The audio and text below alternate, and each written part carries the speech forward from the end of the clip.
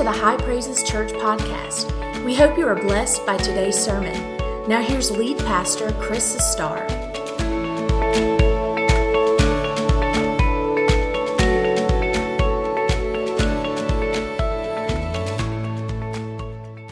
I want to try to help somebody today. Romans chapter 4. We entitled this message, There is Hope. There is hope. Thank you so very much. And y'all look good today. If anybody hasn't told you, y'all look really, really good today. I would give you that lie again. I told you where they did a survey and y'all were the best looking congregation, but they didn't do that. But I think you're the best looking congregation. Church where all the men are handsome and all the women are good looking and all the children are well behaved. Wouldn't that be wonderful? Anyway, okay. Romans chapter 4. Now what I want to do, I want to read verse 13. And then I want to skip to verse 16 through 21. So it's a little bit here, but we're going to read this. And I have you stand because in our society, we are dumbing down and losing respect for everything. But we're going to learn respect for the Word of God. So that's why we do this. It's a good thing. This has gone on for millennia, that you stand in respect for the Word. You can read about this in Ezra, where they stand in respect for the Word of God. So here's what it says. Paul is writing about Abraham. For the promise that he would be the heir of the world was not to Abraham or to his seed through the law, but through the righteousness of faith. Therefore, it is of faith that it might be according to grace, so that the promise might be sure to all the seed, not only to those who are of the law, but also to those who are of the faith of Abraham, who is the father of us all. As it is written, I have made you a father of many nations, in the presence of him whom he believed. And would you just notice this? God, who gives life to the dead and calls those things which do not exist as though they did. Who, contrary to hope, in hope believed, so that he became the father of many nations, according to what was spoken, so shall your descendants be. And not being weak in faith, he did not consider his own body already dead, since he was about 100 years old, and the deadness of Sarah's womb.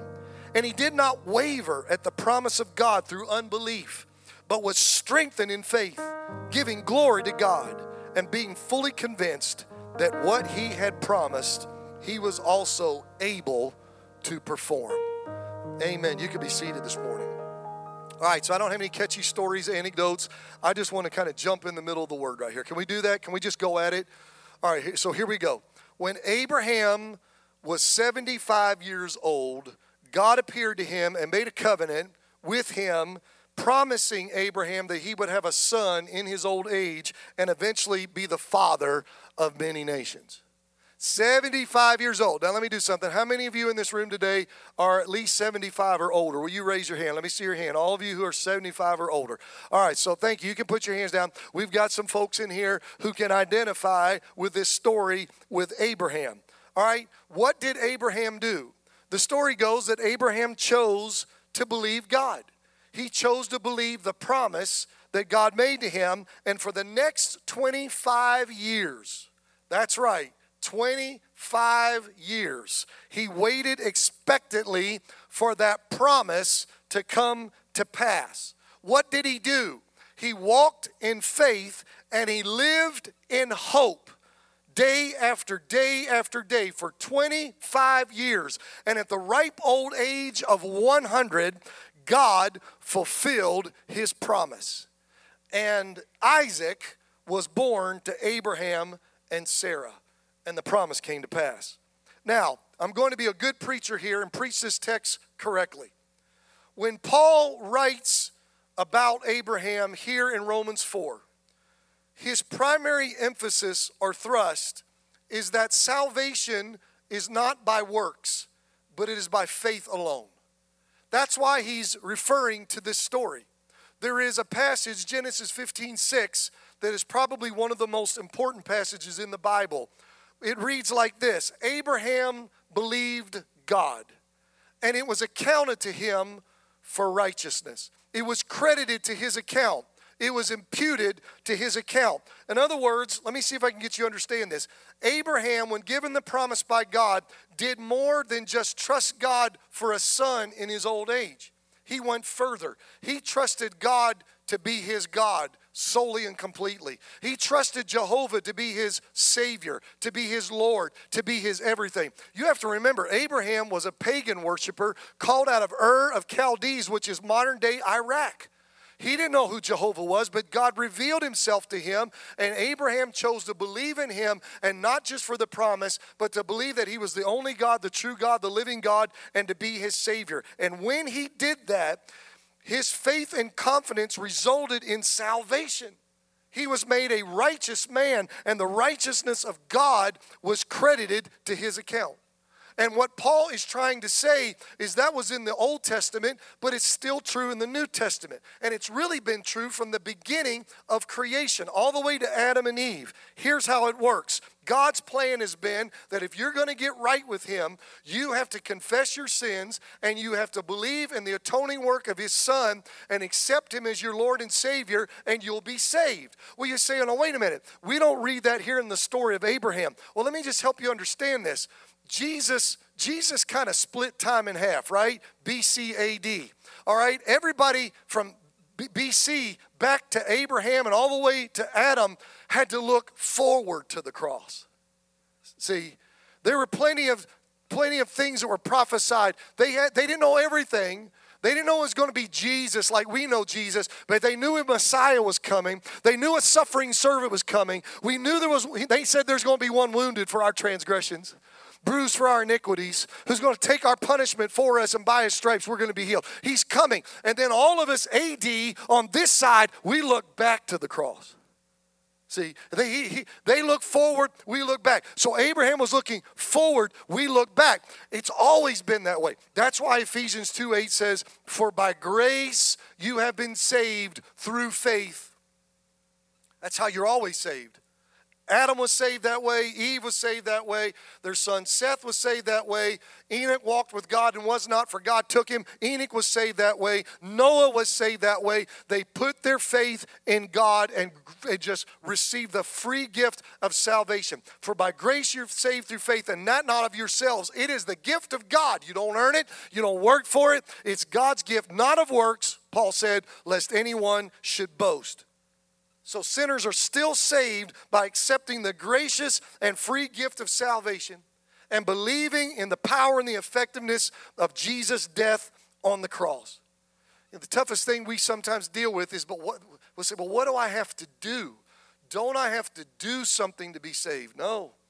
I know that's frustrating, but that's the whole point. You don't have to do anything. It's already been done. You just put your faith and trust in what Jesus has already done, his work on the Calvary on the cross when he died as a substitute in your place. Now that's the primary meaning of this text and what Paul's trying to say. And that's pretty good to preach because that's the gospel. And everybody said amen to that. Amen to the gospel. Hallelujah. But there is a secondary meaning that I want to focus on today, and I feel like the Lord wants me to focus on. And let me just say it to you like this. Paul, in the story of Abraham, is also showing us how to appropriate and experience the promises of God that we receive, promises given to us in his word, by walking in faith and walking in hope. And that's what I want to talk about for the next few minutes. Just take this story and break it down again. Here's point number one. God promised Abraham a son in his old age. God gave Abraham a promise. Now let me tell you something that ought to get you folks a little fired up. Here's what I understand when I read the Bible, particularly the New Testament. I find this in 2 Peter chapter 1, verses 2 through 4. Peter declares that you and I, who have been born again, have been given exceedingly great and precious promises from the Lord. Now, isn't that good? You've got promises from God. It might not be a son in your old age, but you say, well, Pastor, what are you talking about? Well, I just made a list. You have been promised help in the time of trouble. That's a good one, isn't it? When you're sick, you have been promised healing. When you're bound up by something, you have been promised deliverance. When you are threatened, you have been promised divine protection. You have been promised the baptism with the Holy Spirit. He's the promise of the Father to equip you with the power of God to do service and ministry. You and I have been promised the ever-abiding presence of God's Spirit. See, you didn't come to church to meet with Jesus. You brought Jesus with you. And when we lock up these doors and you head out of here, Jesus doesn't sit here and wait on us for a week. He goes out the door with you. He gets in the car with you, and wherever you go next, we have been promised His ever-abiding presence. We have been promised that God will hear our prayers and answer our prayers. For the eyes of the Lord are on the righteous, and His ears are open to their cry. Ask and you shall receive. Seek and you will. Knock and the door will be. Those are promises. And so we've got these wonderful promises that we need to know and we need to claim. Now there is a verse in the Bible that you need to get a hold of. It is 2 Corinthians chapter 1, verse 20. Here's how it reads. For all the promises of God, did you get that? All the promises of God are in Jesus are yes, and in Jesus, amen, to the glory of God through us. Yes, and everybody say yes and amen. There's a reason why I had you repeat that, because I want you to grab those two words. Here's something to get excited about. Jesus, when it comes to the promises of God, Jesus is the fulfiller of every promise, and He's also the fulfillment of every promise. So if He fulfills it for me, and He's the fulfillment of it, if I get Jesus, then it's going to come to pass. Here's the point. It's a guaranteed thing. The promises are guaranteed. They're going to happen. That's why it's not yes to some and no to others. But these promises of God are yes to everybody. And that's why Paul said the promises of God are yes and amen. So if God's saying yes, this promise is for you, then you need to say, yes, Lord, I want this promise for me. We need to start saying yes to these things that God has promised us. But there's also amen. Now, we all church folk here. And hopefully when you finish your prayer, you say, in Jesus' name I pray. Amen. That's right. That's what we say, amen. But do you really know what you're saying when you say amen? Is that just some kind of ritualistic word we use, religious word to finish the prayer? Is that just something we're supposed to do? No. That's part of the prayer. Amen means so be it. Let it happen. Make it so, Lord. So when you have a promise and you claim the promise and you pray over the promise and you say, Lord, I'm claiming the promise and I'm asking for it in the name of Jesus Christ, I pray, amen. So be it, Lord. Let it happen, Jesus. Make this thing happen in my life. Now that ought to change your prayer life right there. Because you're not just closing out the prayer, but you're leaving an open-ended statement that said, Lord, now get to work. And that's not a bad thing. I'm not being derogatory towards God. But because you say, God, you made this promise, and I know you said you would work in my life. So what I'm saying is, Lord, I'm believing. So go ahead and get to work because I'm believing in you. See what I'm saying? Okay. So that's a powerful promise we need to go to hold. So you should say, yes, so be it when you read a promise and claim it for your life. Now listen, Satan, the enemy of our souls, always attacks the work of God in you. And I'm sure he came against Abraham. I bet he showed up to Abraham after God gave him the promise and said, Abe, are you crazy? Having a son in your old age is a biological impossibility. That's just what the devil does to us. He'll come against you when you claim a promise of God, and he'll attempt to get you to doubt the validity of the promise. Is that not what he did with Eve in the garden? Right? Did God really say blank? Remember? Of course, the blank was that if you eat of the tree of the knowledge of good and evil, you shall surely. Come on. That was a promise. That was a promise. It wasn't a good promise, was it? But you eat the tree, you're going to die. That's a promise. Come on. Did God really say that? That's how the devil works. Okay? And he'll come to you. You'll try to claim a promise for healing or something or the baptism of the Holy Spirit, whatever. And the devil will say, come on. This can't happen. All the facts say otherwise. the report that you got from the doctor, the report you got from the attorney, the report you got from the banker, the report you got from your analyst, this job thing, this whole, you're going to start a job, you're going to be an entrepreneur. They came back and told you it's not going to work. It's a bad report. Aren't you seeing all this? See, that's how the devil works. Let me just tell you how to deal with that. Back in the day, and I'm pretty sure this was coming out of the black church, there was a song they used to sing that kind of went like this. Whose report will you believe? We shall believe the report of the Lord. Whose report will you believe? Yeah, we shall believe the report of the Lord. Let me tell you, that's what you got to do. Are you going to listen to the devil's report? Who is a liar? Are you going to say, devil, I'm not listening to you. I'm going to listen to the report of the Lord. And whatever God says is greater than the facts. Whatever God says is greater than the data. The word of the Lord overcomes your facts. The word of the Lord is greater than your data. So, devil, you need to shut up and get out of my life, Jack, because I'm going to claim the promise of God and stick with it. Sometimes you need to tell the devil to shut up. Jesus would tell demons, put a muzzle on it. So if you want to tell the devil to put a muzzle on it, go ahead. So that's the first thing. You just got to believe the report. You got to claim the promise. You got to get past that. That's the first thing. Claim the promise. Say, all right, I'm going to trust God for this. Now here's the second thing that happened. So Abraham did that. But and here's what he did. He believed and he trusted God to give him that son. So now there's a faith element here. Faith is necessary to receive the promises of God. Hebrews 11:6 says, but without faith it is impossible to please God. For he who comes to God must believe that he is, and believe that he is a rewarder of those who diligently seek him. You have to believe God is going to do what he promised. Otherwise, it will never happen. It's not going to happen. I was reading in my own personal Bible devotions this week. I'm going through Matthew, reading the New Testament through this year. And Matthew 13, I read the story where Jesus was in his hometown of Nazareth. And he went to his hometown of Nazareth. And he goes in to preach. And he wants to minister to the sick. And he wants to cast out the devils. And he wants to do what God does, is love people and liberate people. And instead, the people looked at him and they said, who are you? I mean, we know who you are. Who's this person you want us to think you are? You're the son of Joseph. You're a carpenter. Okay, you built tables that are in our house. You're not a rabbi. You're not a prophet. You're definitely not the son of God.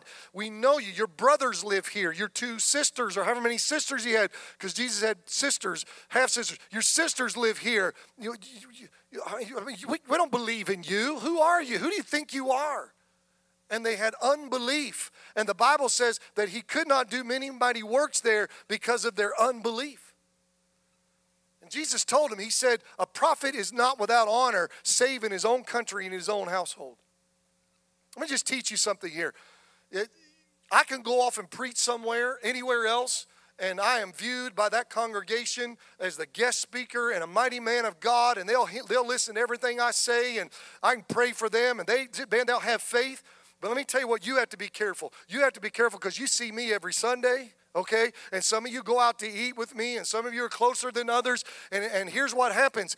They couldn't see Jesus' divinity because they couldn't get past his flesh. And sometimes that happens with preachers. The people that have to fight it the worst would be my wife and my boys because they're my family, and I'm just Chris and Dad to them, and they're going to have to push through sometimes. Remember, that may be true, but he's also the called, anointed prophet of God and man of God. You see what I'm saying? We have to deal with it on a spiritual level, on a human level here. Just think about what it is with God. Here's the thing. You have to say, God, you're not a man. You're not limited. You're unlimited. I'm finite, but you're infinite. I don't have all power. You have all power. You're God, and God, I believe that you can do anything you said you can do because I can see past all the other. You are God. You're a divine being. See what I'm saying? We have to grab a hold of the divinity of God. They couldn't get past that. So he said, I can't do anything for you.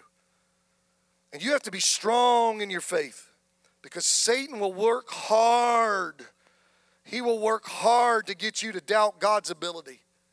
So he'll attack your faith. If he can't get you to doubt the validity of the promise, then he'll go after your faith, see? Y'all see that? So then he goes after your faith. And often he lies to you in order to convince you that you have to earn God's blessings or that you don't deserve God's blessings. But victory over the devil is guaranteed if you simply keep trusting God.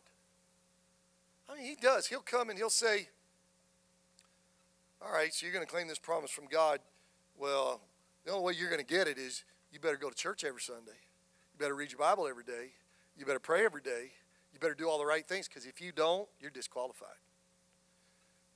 That's what he tells you. Or he'll say, what are you doing? You went to church Sunday and Pastor Chris preached that message on there is a hope and claiming the promise. You've only been saved 3 months.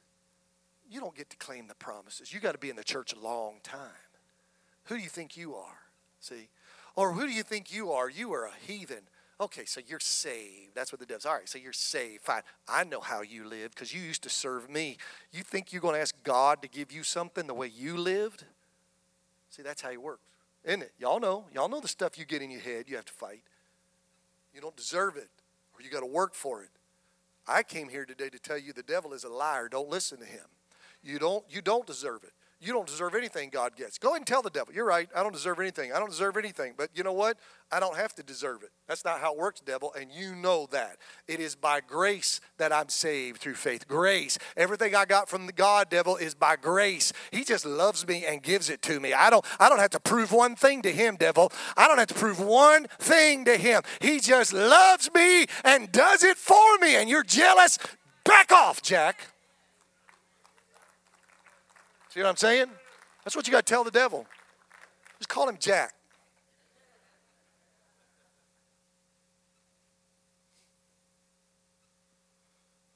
The devil will fight you.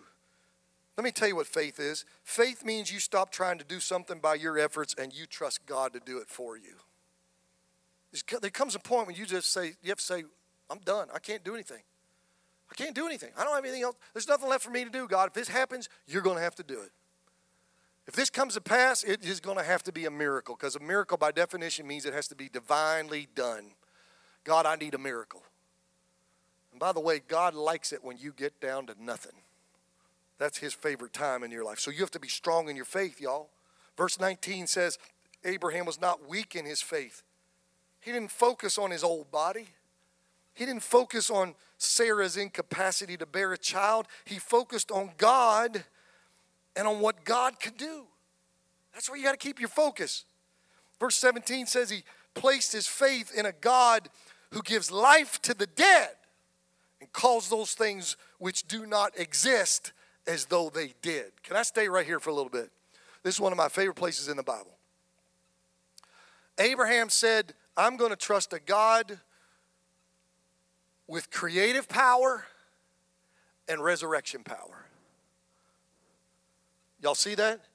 He can speak things into existence that are not. They're not there, but boom, there they are. And then he can give life to the dead. So let me show you two things. I can't wait to get to this point. So when you're claiming the promises of God, you're trying to walk in faith. How can you walk in that faith and keep it all the way until it comes to pass? You trust in the creative power of God, and you trust in the restorative power of God. Y'all see this? All right, let me just preach it to you. So I'm going to go to my notes. If you have a void in your life and you need God to fill it, there's nothing there. An empty checking account, no job, no boyfriend or girlfriend, no husband or wife. Y'all with me? No kids. We can't have kids. We keep trying, but nothing happens. Fill in the blank. When you get to the point of nothing and you are saying, what else can I do? That's when you get out of the way and let God step in, and God says, oh, I specialize in nothing. Nothing is my milum. Nothing is my environment. Nothing is my contact. Go to Genesis chapter 1. If there was a Genesis, you got Genesis 1:1. If you could have a Genesis 1 minus 1. Genesis 1 minus 1. You know what he would say? be the shortest verse, one of the shortest verses about there was nothing.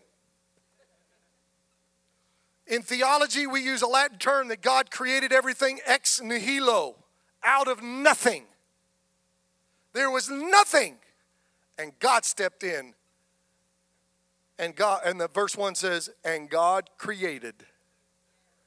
The creative power. And God created the heavens and the earth. God spoke and there was. Let me tell you something. I wish somebody get a hold of this today.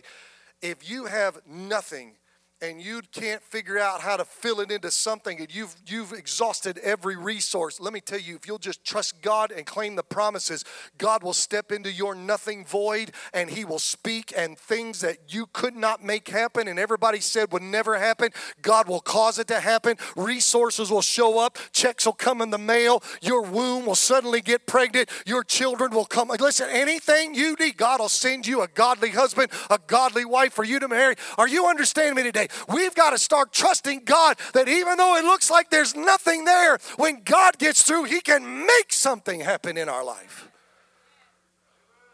I'm preaching right now.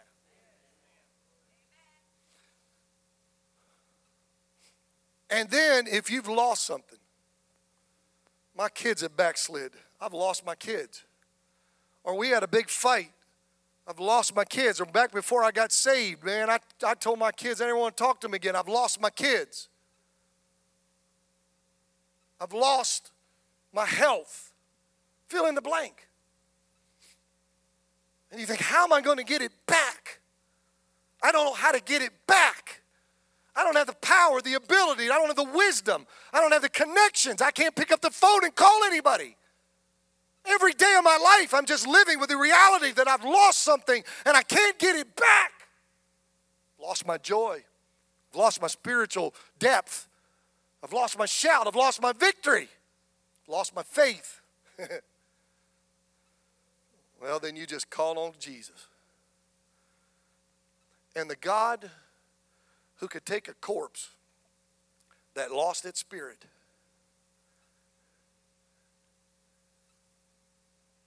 and breathe life into it. And what was lost comes back in the body, and life comes back, and there's the restoration of life. If He can do that in a body, guess what He can do in your life, in whatever you've lost.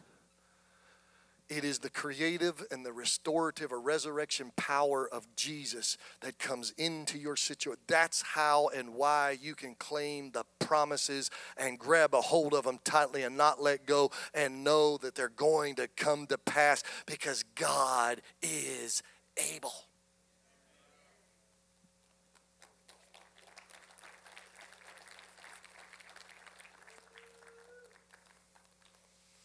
So he had a promise, and he believed it. Got a promise, believed it. Believed it for 25 years. But here's the rest of the story, and this is what I got to preach. And then he hoped against hope. Now, I'm going to preach fast because we need to get in the altars. So what did it mean that he hoped against contrary to hope, Paul said? Here's the short version. Human hope or expectancy is usually wishful thinking, an optimistic, positive outlook on something, but with no real basis for the fulfillment of it. It's just empty, wishful thinking. Like some of you you're wishing that you'll win the Publishers Clearinghouse sweepstakes. Okay, you're just wishing.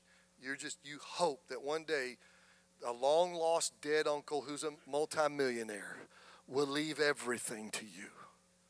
I do too. Because I'm going to take you out to lunch and you're going to pay off this building and property. You're going to write a check. I'm going to give you a word from the Lord. Chris.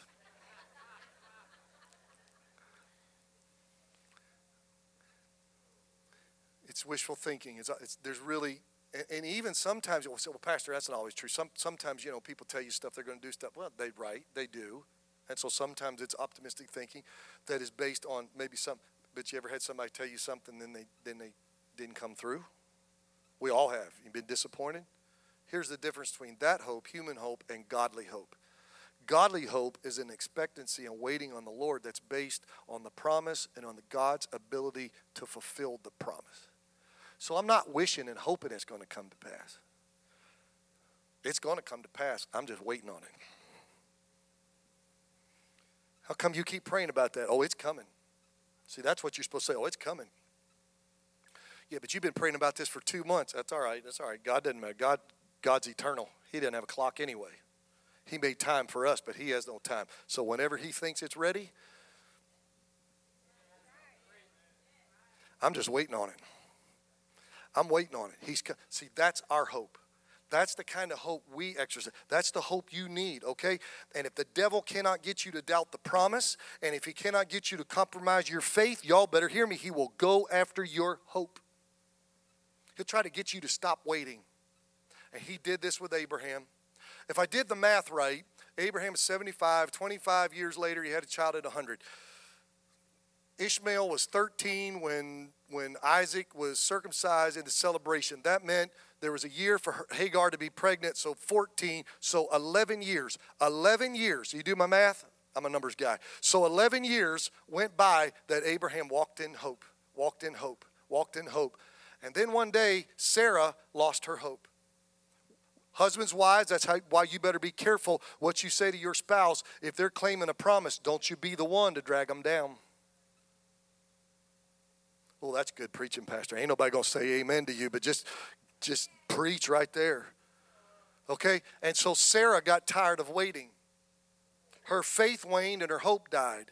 And she said, I'm tired of this. I don't believe God's going to make this happen. So she took a cultural custom and said, I'm going to give you my servant, Hagar, as your concubine, which is your second wife. She'll be the wife number 2, but she's below me. And you can have a child through her, and then whatever child she has, we'll adopt it, and that'll be our son. And Abraham said, okay. I heard T.D. Jakes preach on this one time, and he said, I cannot fathom that. He said, I cannot fathom the mind of a woman who would say that you can go get with another woman and have her as your wife and get with her, and that'll be all right. He said, I can't either. Leah would shoot her. Leah'd shoot that woman. That ain't happening, y'all. Come on, all the wives said, that's what I thought. Okay, but a little something going on back then. And so Abraham Hagar got pregnant. They had a boy named Ishmael, father of the modern day Arabs. Ishmael.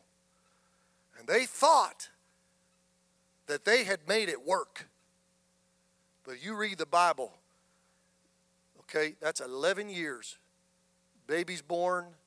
From that point on, for 14 years, Abraham was out of the will of God and didn't get one word from the Lord. 14 years of dryness. See, when you try to take matters into your own hands, you will mess it up more than you realize. And finally, he repented and said, God, I'm sorry. I'm going back to believing again. And when he did, God gave him the son, and the promise came to pass. Human expectancy will fail you because it cannot go the distance. Human expectancy is a sprinter. Y'all ever see these cars with what's it got on it, 23.2? What's a marathon? 26.2? What is it? 26.2.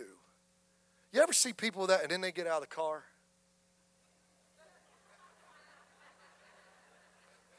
I'm like, you ain't run no 26 miles.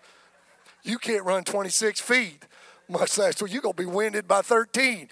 People get out of the car. I'm like, come on. Got their 13.1 on the back of their car. About the most 13 feet you do is from the couch to the refrigerator. That's about 13 feet you got. 13 miles.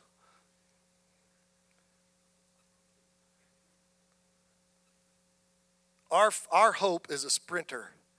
But listen to me. The hope you have in God is a marathon runner. And it says, I may not know how, and I may not know when, But he's going to do it. And it says every day, my miracle's coming. My healing's coming. My deliverance is coming. My victory's coming. My shout's coming. My breakthrough's coming. My promise is coming. See, it just hangs on until the promise comes to pass. Thanks for listening. Be sure to join us Sunday mornings. Our service times are 9 o'clock and 10:45. For more information, please visit us at highpraises.org.